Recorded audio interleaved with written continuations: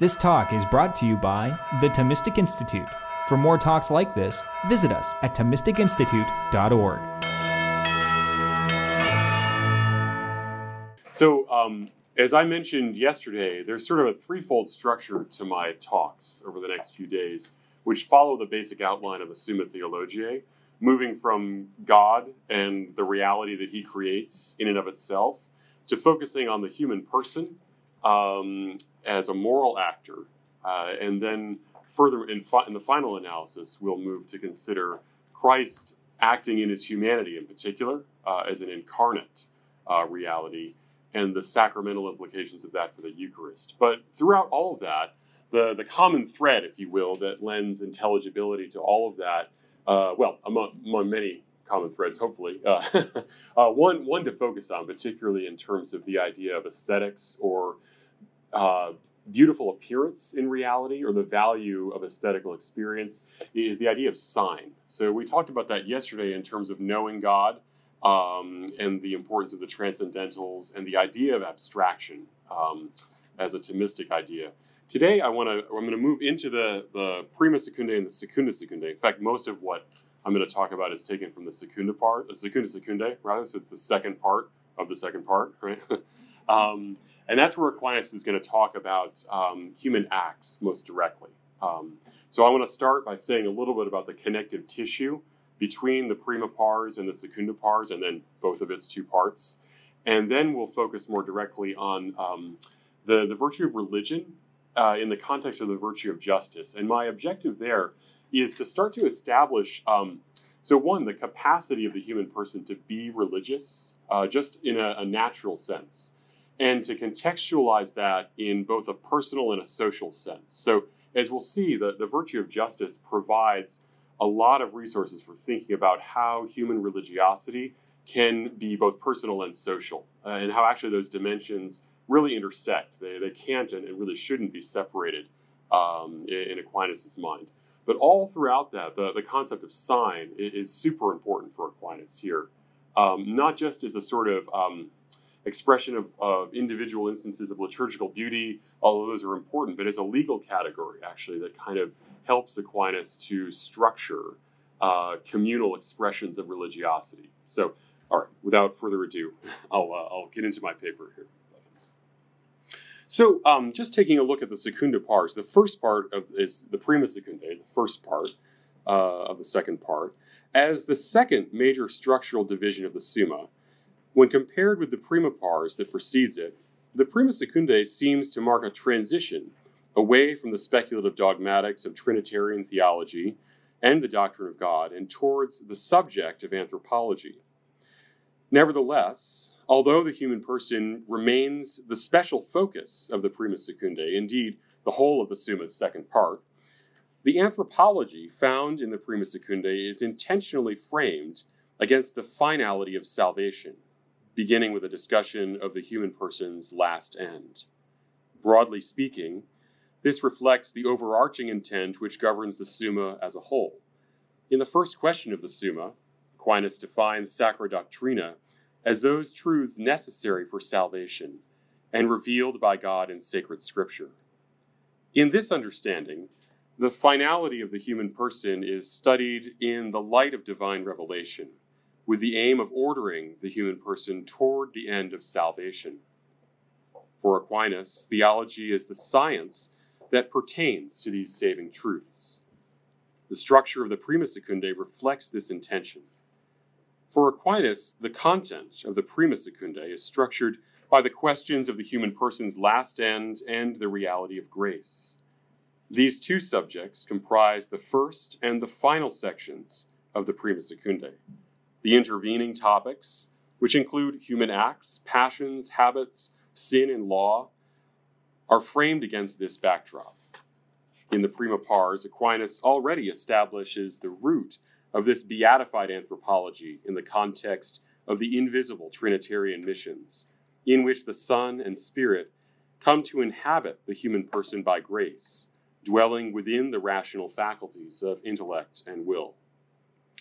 As Aquinas indicates in his prologue to this section, the Prima Secundae is in fact conceptually constructed upon the structure and content of the prima pars which precedes it.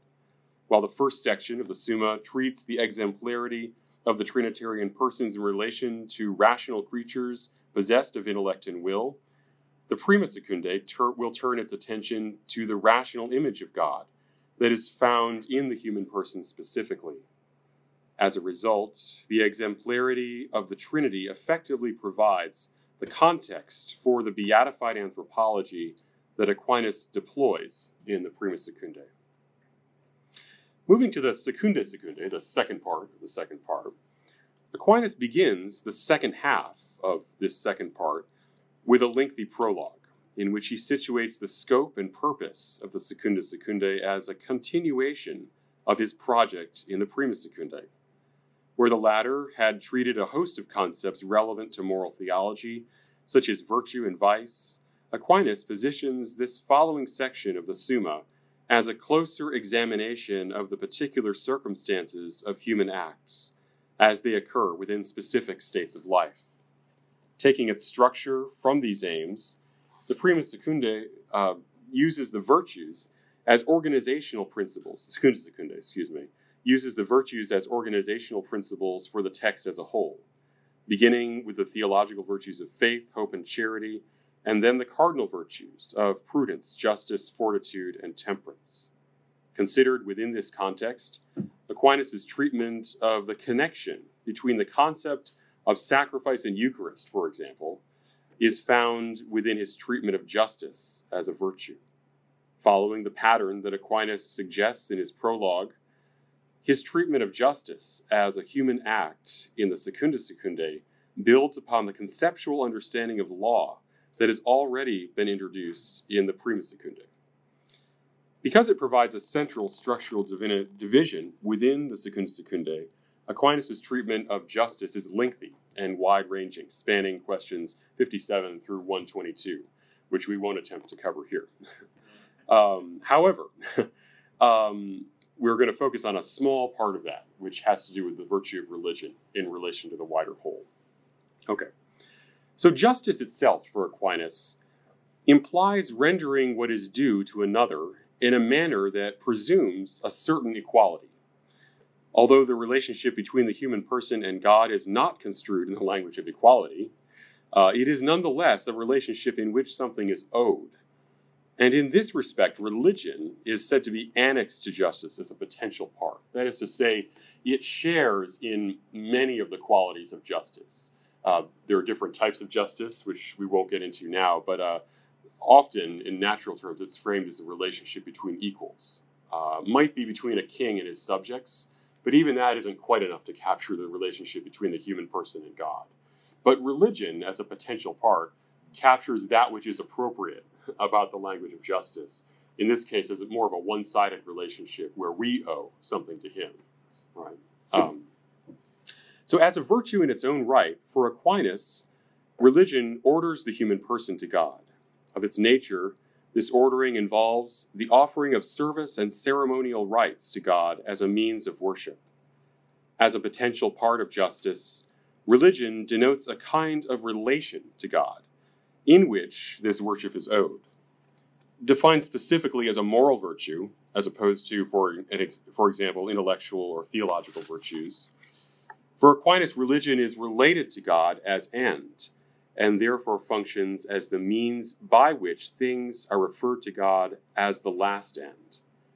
Not unlike the virtue of justice, for Aquinas, religion can function as a general virtue, and therefore has the ability to command other human acts in such a way that the act of religion is performed through the mediation of the act of another virtue. So effectively what Aquinas is talking about here is that you can talk about actions that are proper to a virtue where the ratio of the act is defined by the virtue properly itself. So justice has certain proper acts, but then you could perform other acts for the sake of justice, even if they're not intrinsic acts of justice, they're commanded by it, done ultimately for the purpose of justice. And he's saying religion can function in a similar way. Okay. So beyond this general sense of religion, however, there is an immediate and proper sense of the virtue of religion. It has its own proper acts, which takes place in specific external acts, such as sacrifice, and adoration. These virtues are not only commanded by the virtue of religion, but are elicited by it. So that's where you get the sense of the virtue itself commanding intrinsically the form of the act. There are certain things that by their nature themselves are religious acts, not just according to the end intended, but according to the nature of the act itself. Many virtues, having their own proper definition in teleology, may be commanded by a virtue, like religion, to serve the end proper to the commanding virtue. In the case of an elicited virtue, however, there is something proper to the definition of the elicited virtue itself, which makes it a part or subset of the eliciting virtue. Accordingly, the proper acts of religion are those which are elicited by the virtue of religion directly and direct the human person solely to God. As will be shown, the more specific case of sacrifice and the other external acts of religion emerge as acts proper to the virtue of religion. To this end, sacrifice can be identified as a distinct virtue because as an act, it is praiseworthy only because it serves the end of the virtue of religion, which is to give fitting honor to God. While many other virtues might be called sacrifices inasmuch as they are directed by the virtue of religion to the reverence of God, sacrifice in the principal sense concerns those acts which have no other value, according to the scale of another virtue. It is only the fact that they have been done out of reverence for God that renders them good and morally intelligible. So, within the act of the virtue of religion, a person performs a twofold function: serving and worshiping God. In this context, service subjects the person to divine authority, and worship gives fitting reverence to the excellence of God. All acts that are associated with religion, whether elicited as proper acts of religion itself or as acts of other virtues commanded by reason of religion, perform these two essential functions, serving and worshiping God. For Aquinas, this twofold act takes two forms. In the first case, something is offered to God, and in the second, the person takes up something divine. I'll say a little bit more about what he means by that. So as human acts, all virtues are directed to the good. As a specific act of virtue, therefore, religion is directed to the good of giving honor to the excellence of God. And for Aquinas, religion has both an internal and an external dimension. To this end, Aquinas cites the text of Psalm 84, "My heart and my flesh cry out for the living God," arguing that true worship involves both the interiority of the heart and the externality of human flesh and bodily action. Nevertheless, although religion certainly has external acts, as a human act, Aquinas argues that the virtue of religion actually finds its perfection in the subjection of the human mind to God. One might ask, therefore, what purpose the external acts serve, if the whole purpose has already been accomplished by a kind of interior subjection. Aquinas argues that because of the corporeal nature of human existence, this subjection of the mind is necessarily accomplished through the use of external things. However, an order exists between these interior and exterior acts, in which the interior acts of religion are primary and are essential to religion itself, while the external acts of religion are understood to be secondary and subordinated to religion's internal acts. And those internal acts are devotion and prayer, if you're interested. So this is where Aquinas will turn to the idea of sign to help him bridge the gap, if you will, between internal acts and external ones. And this is a principle which cuts across his anthropology, not just for religion, or not just for justice, for any kind of human act. But what we're going to look at here is how specifically that vocabulary of sign affects his language about the personal and social dimension of human religiosity. Okay. So for Aquinas, outward sign plays a special role in the perfection of the virtue of religion. All virtue represents a perfection of the human person with respect to their end. In a special way, however, the perfection represented by the virtue of religion, which acknowledges the divine excellence and subjects the person to it, is intrinsically tied to the medium of external signs. So it's not enough to have a purely internal and subjectivist account of religion. As we'll see, it's also not enough to have a purely individualist notion of religion either. So even if it was just you and your internal and then external acts represented by signs, that wouldn't quite be enough either. You need the public square. You need the social dimension of the human person to make sense of this. So to describe this perfection, that is the perfection of the interior act through the medium of external signs, Aquinas builds on the natural hierarchies that exist between body and soul and between the soul and God. In each case, the lower is rightly subjected to the higher and finds its perfection in this subjugation. For Aquinas, this is especially true of the relationship between the human mind and God. Although no human act can contribute to God's perfection, of course, it is by the ways in which we give reverence and honor to God that our mind is subjected to Him. And it is in this subjection to God that the perfection of the human mind consists. This is the case because something is perfected by that which subjects it to its superior, as air is perfected by that which subjects it to the sun by illuminating it. So lower things are perfected by higher things. The human mind is perfected by its creator. So there's a sense of right ordering as a potential part of justice, in which religion imparts an order that should have been there from the beginning, were it not for the fall. And so it's restoring both the personal and the communal dimension of that order. In each of these cases, the thing perfected is not the superior, but the inferior which is subjected to it. So God isn't perfected by our subjugation. We get perfected by Him. Likewise, in the context of religion, it is not God who is perfected. I just said that. Okay, so what is it then which perfects the human mind in this way? In the case of the relationship between the human mind and God, the human mind has need of those things which will unite it to God and therefore perfect it. Despite the spiritual and invisible nature of the intellect, however, Aquinas insists that things appetible to the senses are required for the perfection of the human mind by subjugating it to God. So lower things are perfected by higher things, but internal acts are perfected by exterior ones. So the human mind, although it's not a corporeal reality, it's a spiritual reality, needs to be perfected by its own external acts, and then all of that needs to be perfected by being subjugated to God. That's where Aquinas is going here. So external signs are an essential and intrinsic part of this process. So because of Aquinas' Aristotelian understanding of human cognition, the perfection of the human mind can never be divorced from the senses. The worship of God, therefore, requires the use of corporal things which, functioning as signs, incite the human mind to spiritual acts which unite it to God. So it actually works the other way, too. When you perform external acts, it can incite the internal acts. So when you're drawn into the externality of the liturgy, for example, it reminds you of the type of internal dispositions you ought to have and probably will come to have if you give yourself over to liturgical praxis. So for Aquinas, St. Paul's letter to the Romans offers an example of this relationship between interiority and exteriority.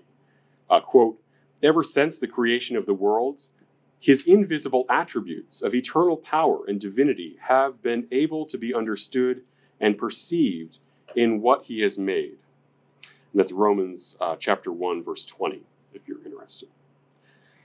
In the context of the virtue of religion, Aquinas positions his understanding of the relationship between the interior and exterior acts of the virtue of religion in parallel with the distinction between interior and exterior sacrifices that Augustine advances in Book 10 of his City of God. External things are offered to God not because He has any need of them, but inasmuch as they are presented to God as signs of internal spiritual works that are acceptable to Him. According to Augustine, quote, "The visible sacrifice is the sacrament or sacred sign of the invisible sacrifice." Aquinas emphasizes that because of the relationship between the interiority of the human intellect and its outward objects, the medium of signs continues to play an integral role in sacrifices performed as acts of religion. For Aquinas, to be subjugated under God's authority in this way follows the natural ordering of lower things under the auspices of higher ones. Considered in themselves, however, the external signs of interior sacrifice, as Augustine would put it, are proper acts of the virtue of religion in their own right. So, if you call devotion and prayer, or the first two, the interior acts, but Aquinas is going to position sacrifice itself as properly speaking, an external act. Although he respects Augustine's vocabulary of the interior sacrifice, it's biblical language also. You can find it in the Psalms. As a proper act, as a proper virtue, a specific virtue, he's going to situate it in the exterior acts. Okay. Aquinas' treatment of sacrifice, and this is in question 85 of the Secunda Secundae, marks the beginning of his consideration of those external acts of religion by which exterior things are offered to God. So here again, at least this understanding of external acts, the way he's presenting it here, it really involves the engagement of some kind of exterior object, almost. It might just be, you can extend it to liturgical actions or other types of things you might be doing, but especially in the context of sacrifice, he's really going to focus, at least when he talks about the virtue in the proper sense, as the doing or offering of something in particular, not just a kind of pious expression of an internal disposition. There has to be something concrete, and we'll talk more about what that means. So among these external offerings, Aquinas recognizes a distinction between those things which are given to God by the faithful and those which are promised to God by vow. Sacrifice is found among the first of these, along with oblations, first fruits, and tithes. So it's different from just making God a promise to do something. It could be religious vows, for instance, but it could also be a solemn promise to do something else. That's an exterior act, but that's not quite what we mean here. Right? Okay, so as Aquinas established in the prologue of the Secunda Secundae, the specific consideration of human acts that Aquinas will present in the Secunda Secundae itself presumes as its backdrop the treatment of more general anthropological concepts that was offered in the Prima Secundae, where Aquinas considered the human person as created in God's image and ordered to beatitude. The importance of these conceptual resources from the Prima Secundae becomes clear when Aquinas turns his attention to sacrifice as a human act in the Secunda Secundae. As acts of the virtue of justice, acts of religion presume the conceptual context of law itself, which was first introduced in the closing questions of the Prima Secundae. So law becomes a really important category. It's, as we'll see here, Aquinas has introduced it in the Prima Secundae, where he introduces what I would tend to call a sort of storehouse of anthropological concepts. Who is the human person? How should we think about the human person individually and socially? There's a lot of conceptual resources there in the Prima Secundae. When he moves to consider human acts in themselves into the Secunda Secundae, he's going to draw on a lot of those resources. And here, the idea of law, it's intrinsically connected to the perfection of the social order. So it's not just an external imposition. It helps the individual in the external perfection of themselves, in a sense. We'll look more about how that cashes out here. But if external acts are perfected by, or rather internal acts are perfected by external ones, the social ordering of those acts is going to become important for Aquinas. So in the course of his treatment of sacrifice as a human act, Aquinas will reference the relationship between religious acts and the broader notions of law and legal precept.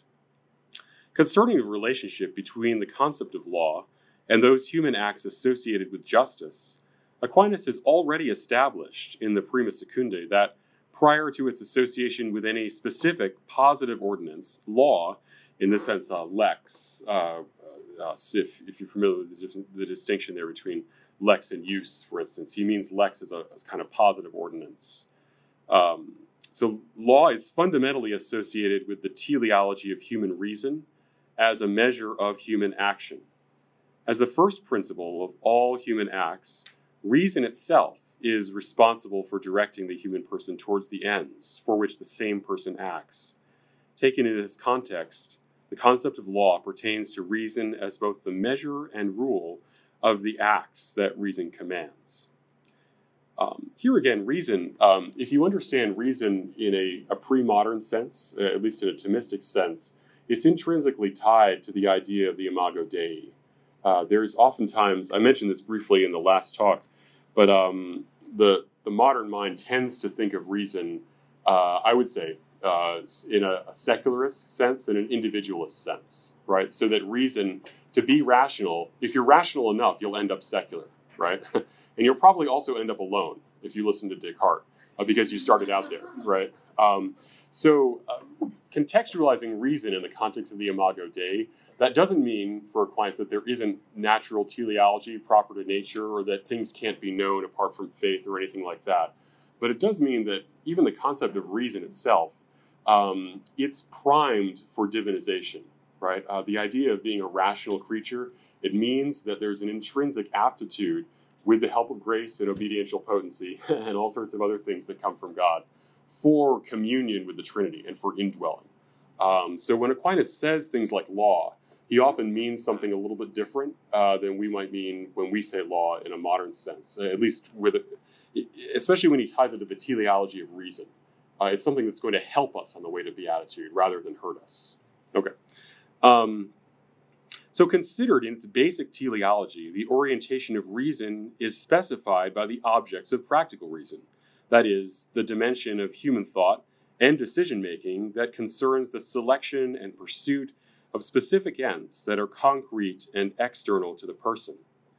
Because it is concerned with the practical accomplishment of human aspirations, for Aquinas, the object of the practical reason coincides with the final end of human life itself, which is happiness.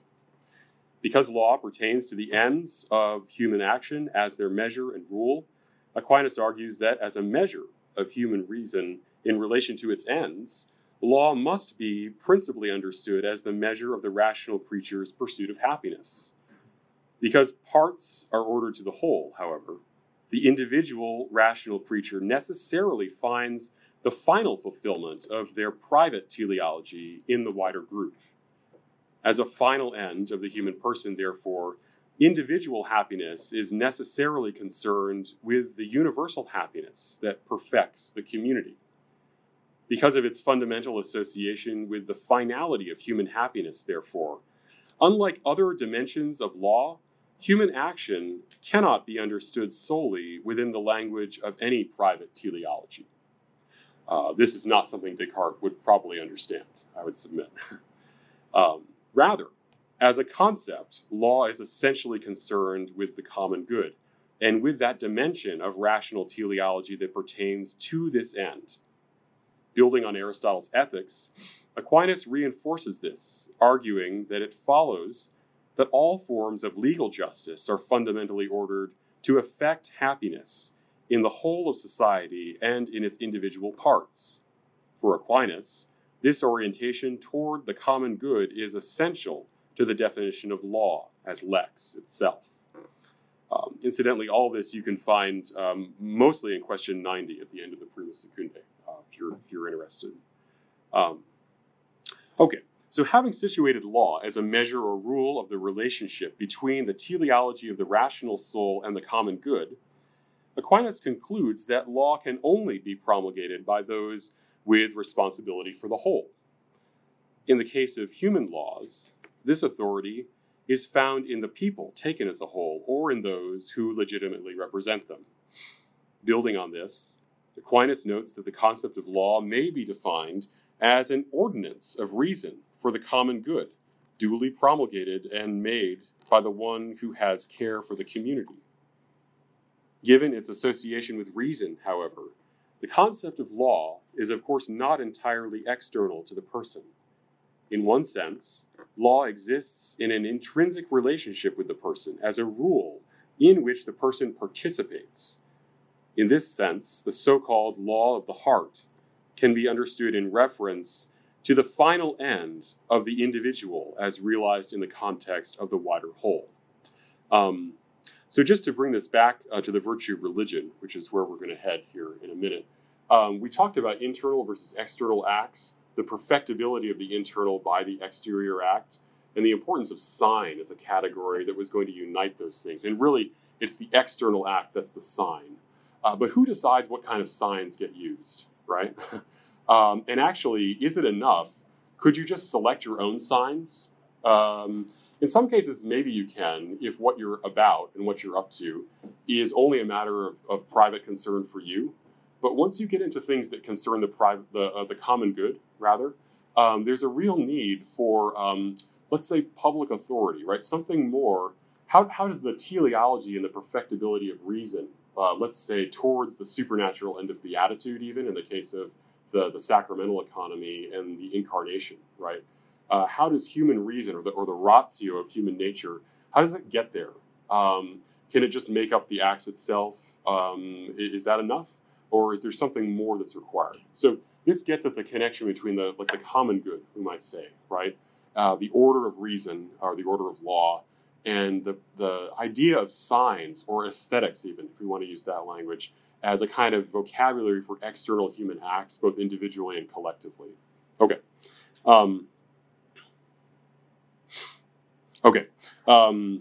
So as fundamentally ordered to the common good, we talked about this. So law can be imposed as an external authority that orders the individual, or it can be something that the individual participates in. So when I participate by natural reason in the natural law, I'm sort of just participating in a law, right?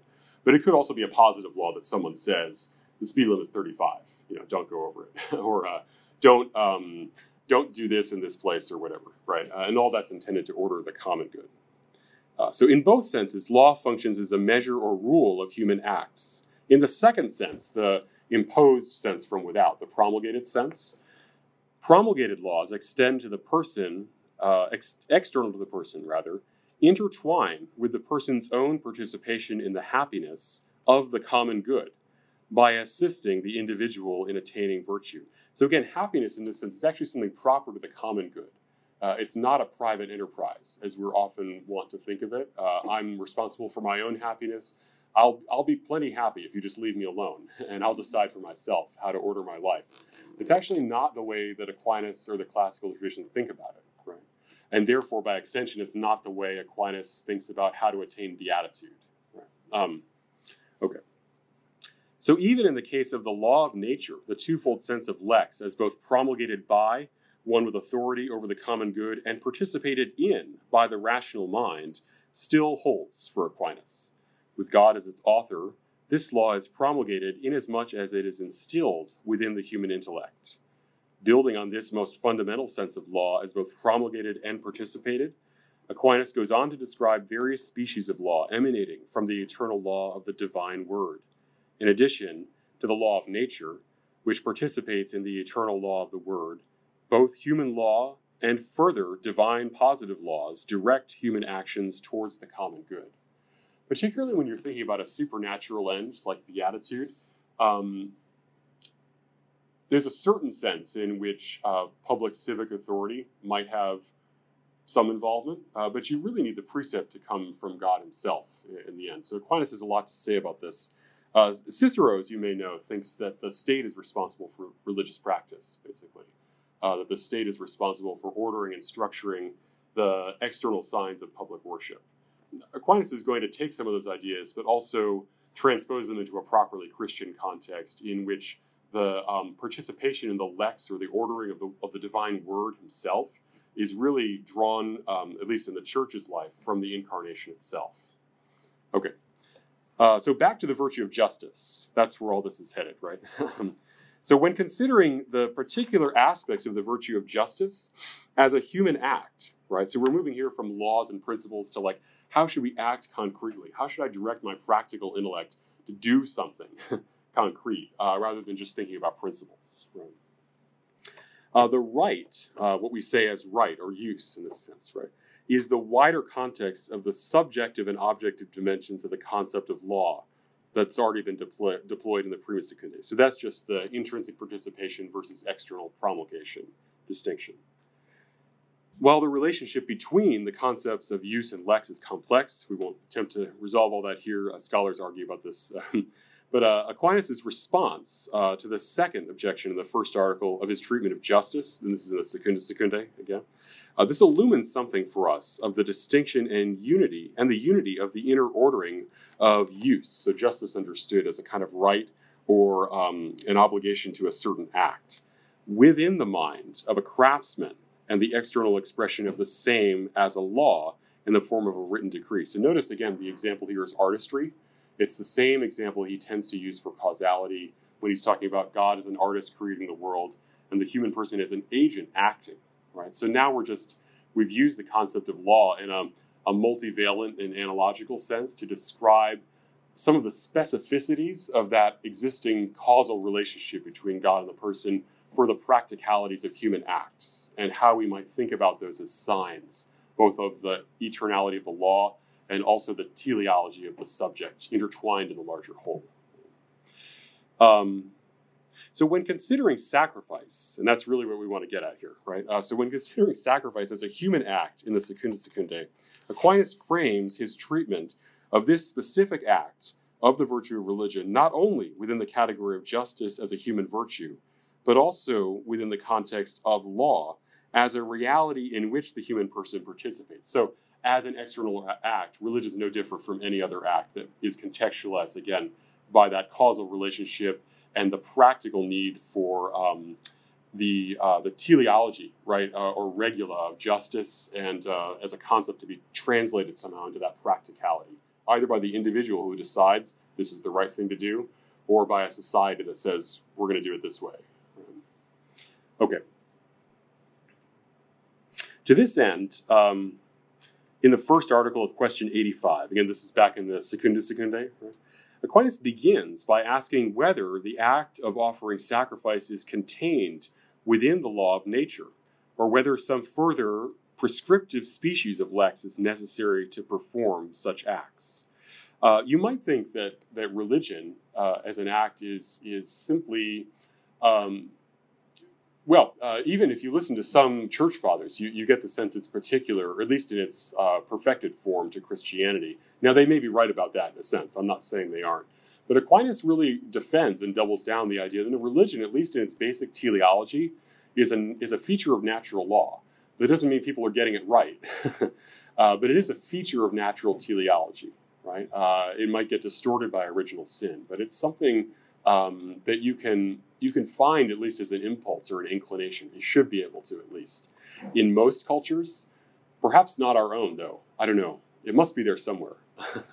But in many other cultures, classically, you find all sorts of expressions of human religiosity that are socially ordered, mind you, right? They're not private affairs.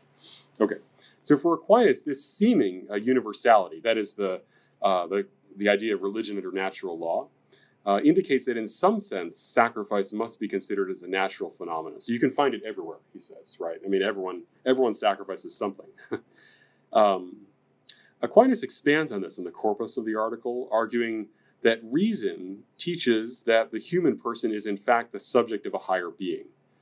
So for Aquinas, reason is led to this conclusion by perceiving the defects and limitations of the human condition, which prompt persons to realize their need for direction from some higher authority, commonly referred to as God. So even if a culture doesn't know the actual God that we know, there's a certain intrinsic teleology to the law of nature, which is propelling people in this direction to recognize these basic principles. To illustrate this, Aquinas gives the example of the punishment of wrongdoers. While the natural law dictates that such punishment should occur, for Aquinas, it is the task of further positive law, whether instituted by human society or by God directly, to clarify the specific punishments that should be carried out in particular cases. So here, Aquinas makes a really important point, though. Like just because you see religion out there in all kinds of different anthropological contexts, all kinds of different cultures seem to have it, there doesn't seem to be any real agreement about how to do it, right? It seems that every culture has its own iteration of this. So you have a kind of a general iteration of the virtue that lacks specificity. And it's actually, with practical reason functioning on its own to decide this is what I'm going to do, or a society itself deciding this is how we're going to do it, you have a certain canonization of the practical dimension of the externality of religion. That is the signs. What type of signs should we use? How should we structure our approach to this? Okay. So Aquinas is going to say we actually need positive law, effectively. Some form of positive law to give specificity to the form of the virtue. So again, if the interior is perfected by the exterior, it's not fully perfected without some kind of positive law. And even the attempts at perfecting this in pagan culture, for instance, don't always work out, right? It can get weird. It can be, well, you have a lot of half-truths in those situations, a lot of things that are on the right track, and then some other things that are really not. But nonetheless, they've been promulgated. So Aquinas is going to position the law of grace and the law of the incarnation as a kind of ratio that sets right this teleology and allows for its effective perfection in the vocabulary of signs, in that vocabulary of the externality of the human act. Okay. So the example, again, of the punishment of wrongdoers, it's universally accepted that they should be punished, but how should they be punished? That's left to positive law, right? That's the point there. Okay. So contextualizing whatever offering may be specified by law, again, going back to the prima pars and the prima secundae, Aquinas argues that the soul's self-sacrifice should be understood within the broader scope of the person's relationship with God as its creator and final beatific end. Aquinas has already indicated that it is this same concept of image that forms the central joint that links the prima pars with the prima secundae, allowing the person to be illumined against the backdrop of divine exemplarity in the former, and for the image to be revealed as the principle of the same person's actions in the latter. In the context of his treatment of sacrifice in the Secunda Secundae, which builds on those two sections, Aquinas' specific references to the prima pars and the prima secundae underscore the significance of the unique characteristics of the rational soul as image for his consideration of sacrifice as a human act. So again, it matters. When you think about sacrifice as a human act, teleology matters, and therefore the type of the species, what type of essence, what type of thing are you talking about when you talk about teleology? Knowing the human person as image is going to matter for Aquinas in this context. Here in the second article of question 85, Aquinas' explicit reference to the prima pars likely refers to the third article of question 90, where he's talking about law. And in this text, Aquinas argues that the rational soul stands distinct from all other creatures as specifically dependent on God's direct creative act. This is a side point, but other types of souls, even so Aristotle will talk about the way in which plants sort of breed other plants, right? The rational soul doesn't work the same way. There's a sort of direct intervention, direct creation on the part of God each time. His following reference to the beatific end of the human person builds on his teaching in the first question of the Prima Secundae, where he argues that, while all creatures claim God as their final end, in a general sense, the specific character of rational creatures imparts a more specific means of acquiring this end, in which they find the end of happiness in knowing and loving God as a similitude of the divine. Because God is the special and exclusive finality of the rational soul's activity, Aquinas reasons that, in addition to the soul's interior spiritual sacrifice, the exterior sacrifices that reflect this interiority must be offered to this same divine end as well.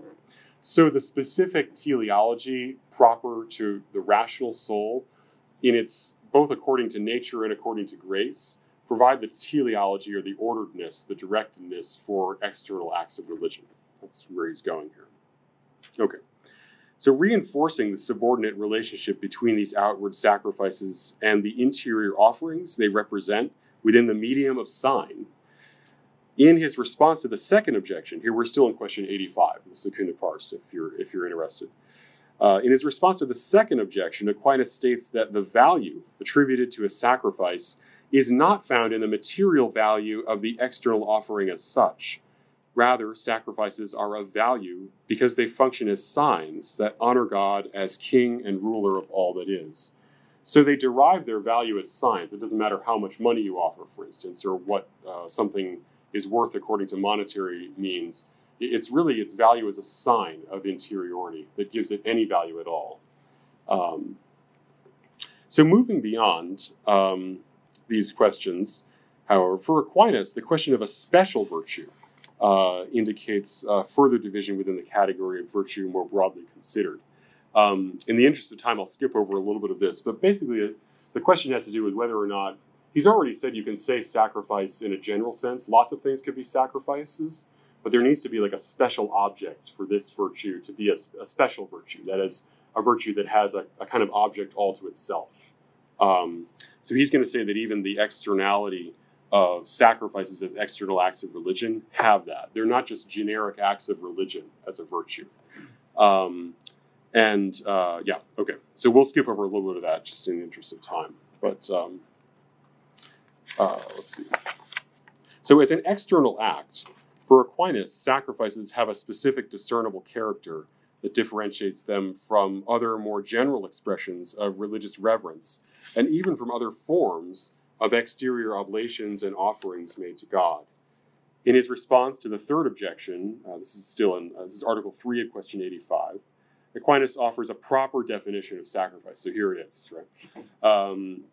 It is a sacrifice when something is done to what is offered to God, such as when an animal is killed and burnt, or when bread is broken, eaten, and blessed.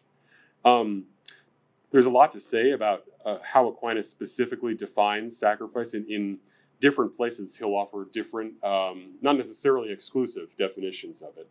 But here, this is one that's one of the most popular ones, let's say, in the later Thomistic commentatorial tradition. But notice here again, I'll read it again. So, it is a sacrifice when something is done to that which is offered, such as when an animal is killed and burnt. So there you have the Old Testament sacrifices under the Old Law. Or when bread is broken, blessed, eaten, when bread is broken, eaten, and blessed. So that's the Mass, right, pretty clearly. So you have this idea of something being done, right, that something has to be done to what is offered. So what makes it more than just a generic external expression of religiosity? It's not a vow, like I made a promise to go on a pilgrimage or something like that. That's not what we mean. And it's also not the case that I tithed, right? That I just offered like some money to the church or something like that, which is good. But that's not a sacrifice in the proper sense. It's something that has to be done to it, right? Elsewhere, he'll use the language of consuming. This is in question 86, where the offering is consumed. That has Old Testament resonances as well, but also Eucharistic ones in the present dispensation. Okay.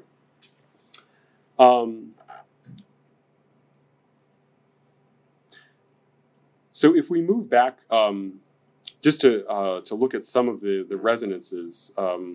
Okay, well I'll skip ahead here just again so we stay on track. So although it's important to recognize that the definition of sacrifice that Aquinas offers here in the third article of question 85, that's the one we just looked at, right, applies in the most direct sense to sacrifice inasmuch as it is a special external act of the virtue of religion. So that idea of doing something or changing the offering, it doesn't apply so much directly when you're talking about sacrifice as a general virtue or religion as a general virtue. We've also seen that Aquinas clearly holds that the governing principle of all sacrifice is found in the interior self-offering of the human soul to God. Extended within as a general virtue, this self-offering can extend to all human acts, regardless of which specific virtues they may fall under. So here again, Augustine will use the language of sacrifice. He has a kind of simile where you have different types of sacrifices. He likes to. He's a literary writer, right? But Aquinas is going to want to have a very proper definition for the term. But conceptually, they're congruent, effectively. So interpreting Aquinas, we might distinguish between the formality and finality of the act of sacrifice. The former attributed to the interior self-oblation of the mind, and the second to the external act, which is its sign. So how do you talk about the formality of sacrifice? You want to look inside, basically, to intent. But when you talk about finality, right, in terms of showing what the end is, you probably want to look at the sign.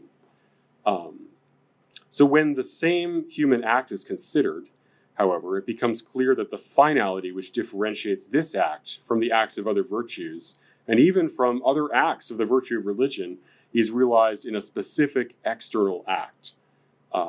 As we have seen, this external act is at once the intrinsic finality of a special act of the virtue of religion and the potential subject of external precept. Okay, and that's that idea of sacrifice as a change, right, as something being done to the offering. So in many ways, Aquinas' consideration of the varying sacrificial obligations that pertain under differing forms of law direct our attention to the means by which certain exterior acts are specified as fitting signs of interior sacrifice. Although the definition of the exterior act of sacrifice does not exclude certain other forms of exterior offerings, nonetheless, a wide variety of different exterior acts might well be selected to fit these requirements. In this final article of question 85, this is Article 4, Aquinas acknowledges that, considered as a human act in both its internal and external senses, sacrifice may fall under the precept of law in a variety of different ways. This recalls his teaching at the outset of his treatment of sacrifice in question 85, however, where he argues that it belongs to positive law to determine the specific modality by which a given aspect of natural law is to be fulfilled. Applying this specifically to the case of sacrifice, Aquinas argues that precept is required to transcend the general orientation of nature towards such acts of sacrifice. In many ways, these distinctions are perhaps best understood in the context of the relationship between law as prescribed and as participated that Aquinas established in the Prima Secundae, and the more detailed consideration of the teleology of human acts themselves that he undertakes in the second part of the second part. Because the relationship between virtue and law is found in their common finality, when sacrifice is considered as a special virtue that pertains to a definitive genre of external human action and therefore external human signs, the possibility of legally specifying the end of this same act becomes more intelligible. So even when the interior sacrifice of the heart is formed correctly, questions remain about the specific form of the exterior sign that should be employed. What should be sacrificed, and how should this be done? This indeterminacy remains because the formation of the interior act of sacrifice does not in itself require that any specific external be used to signify this interior sacrifice. Instead, a range of possible external actions present themselves, each of which is directed towards a different end. Although nothing prevents an individual from selecting a certain exterior act to serve as an outward sign of his own interior devotion, as potential parts of the virtue of justice, the external acts of sacrifice are ordered beyond the individual and toward the common good. In this sense, the social dimension of the virtue of justice imparts a communal orientation to those special virtues that operate under its formality. Therefore, although the legal specification of external acts of sacrifice does not command or override the individual's personal moral act, specification of the external act makes a unity of external action possible, in which the personal teleology of interior devotion finds its fulfillment in its participation in the social whole. For Aquinas, the question of sacrifice as an exterior act of the virtue of religion, precept, and public ritual are fundamentally connected. What makes sacrifice as an external act of the virtue of religion possible? Are priests required for all kinds of sacrifice? For Aquinas, not all sacrifices require priests, interestingly. Priests are required, however, for those sacrifices that are specially ordained to the divine cult. Outside the realm of this special ordination, however, others can offer sacrifice as well, possibly. In addition, virtuous acts already possessed of a certain motivating ratio under the heading of another virtue can be called sacrifices in the general sense, when they are performed out of reverence for God.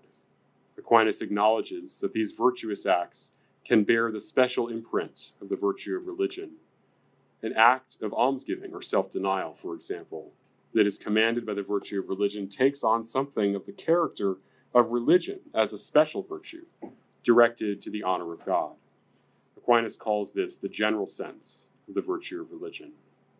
Although Aquinas does not rule out the possibility that special acts of religion in which religion acts immediately and not by way of commanding another virtue could be performed under the guidance of natural reason, sacrifice in its specific form does require the aid of precept for Aquinas.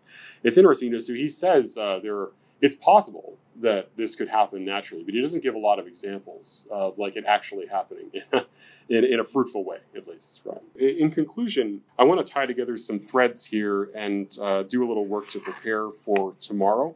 So what we've seen here, this has been an awful lot about the virtue of religion and the virtue of justice, and the possibility of using external signs, both considered as things and as acts, right? So sacrifice involves both. It's not enough just to have acts. There's got to be something sacrificed and something done to it. So you're talking about a certain kind of human act that does something to something or other. If you use the Old Testament examples that Aquinas gives, it's the killing of an animal possibly. Or, in the case of the Mass, the breaking, blessing, and consuming of bread, right, and the form of the Eucharist. So you have a sign, and then you have a human act which is engaged in manipulating that sign, and that's a sacrifice. So you have both the intrinsic teleology of human acts and external things intersecting. This is what makes the sacramental economy, when he brings that in the Tertia Pars in the third part of the Summa, just a place of intersection between the realm of sacred signs and human activity, in which we're not only sort of commanded to do things or encouraged to do things, but we find our sanctification in the perfection of our natural teleology as it's caught up in the teleology of Christ's humanity. So what I want to do next time is look at how specifically Aquinas' treatment of Christ as a priest, and then also looking at the reality of the Eucharist, how he uses this sort of natural anthropology of signs in the social context of the virtue of justice to talk about the way in which you can develop a Christological sensibility about how signs and aesthetics ought to look, right? What does involvement with physical things look like when you allow Christ to be the lex, if you will, the regula or the rule that directs all of those things? So in this lecture, we've tried to lay down a lot of sort of basic principles, right, that I hope will yield to a more clear understanding, perhaps, of how Christ himself, as a kind of rule or guiding principle or regula, right, or a kind of, you have a sense of law, even as the Word reveals himself. We'll talk about this next time a little bit more clearly. But how that can serve to provide the opportunity for real deification when we start to interact sacramentally with natural reality, but through a Christological lens. Okay, so I'll stop there and I'll take some questions if you'd like. Yeah. Okay. Thank you.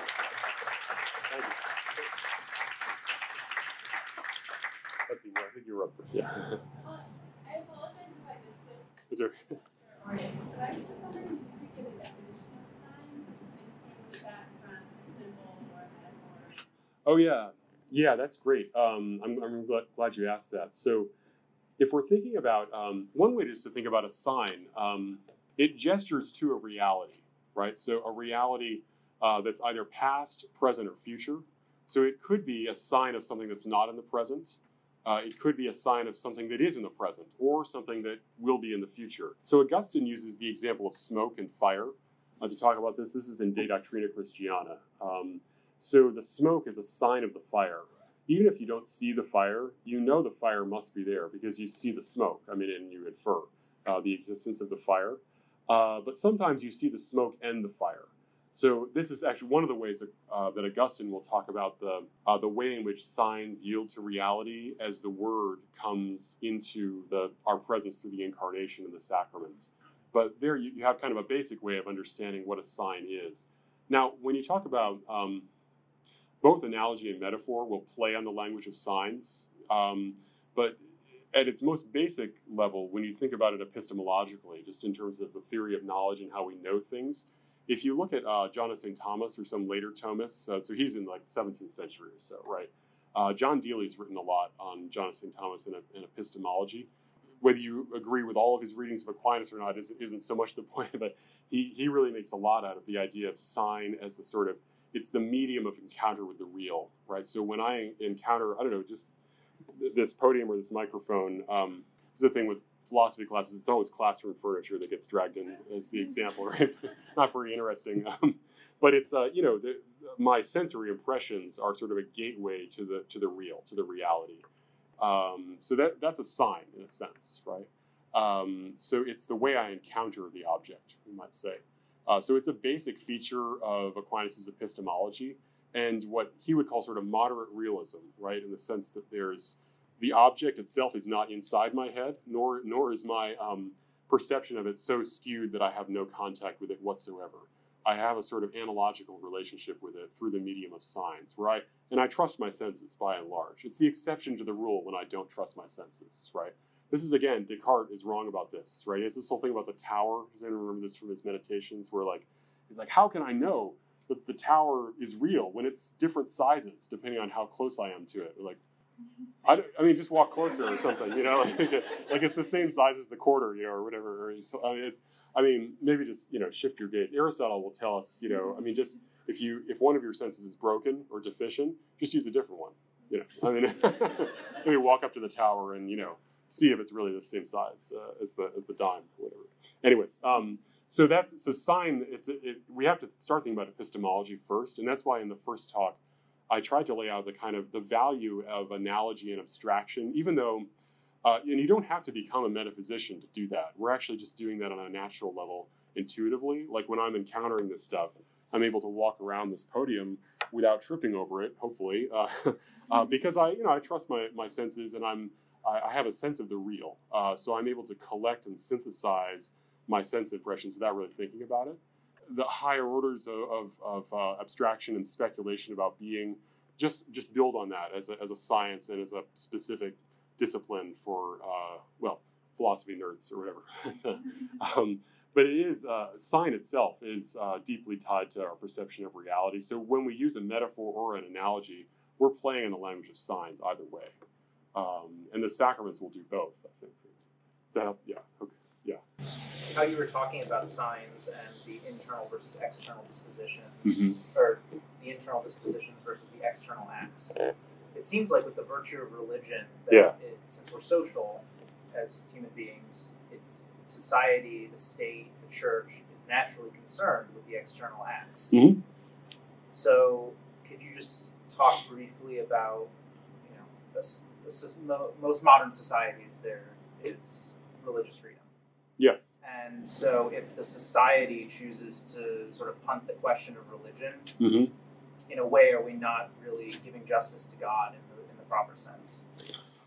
Yeah, so there's, I think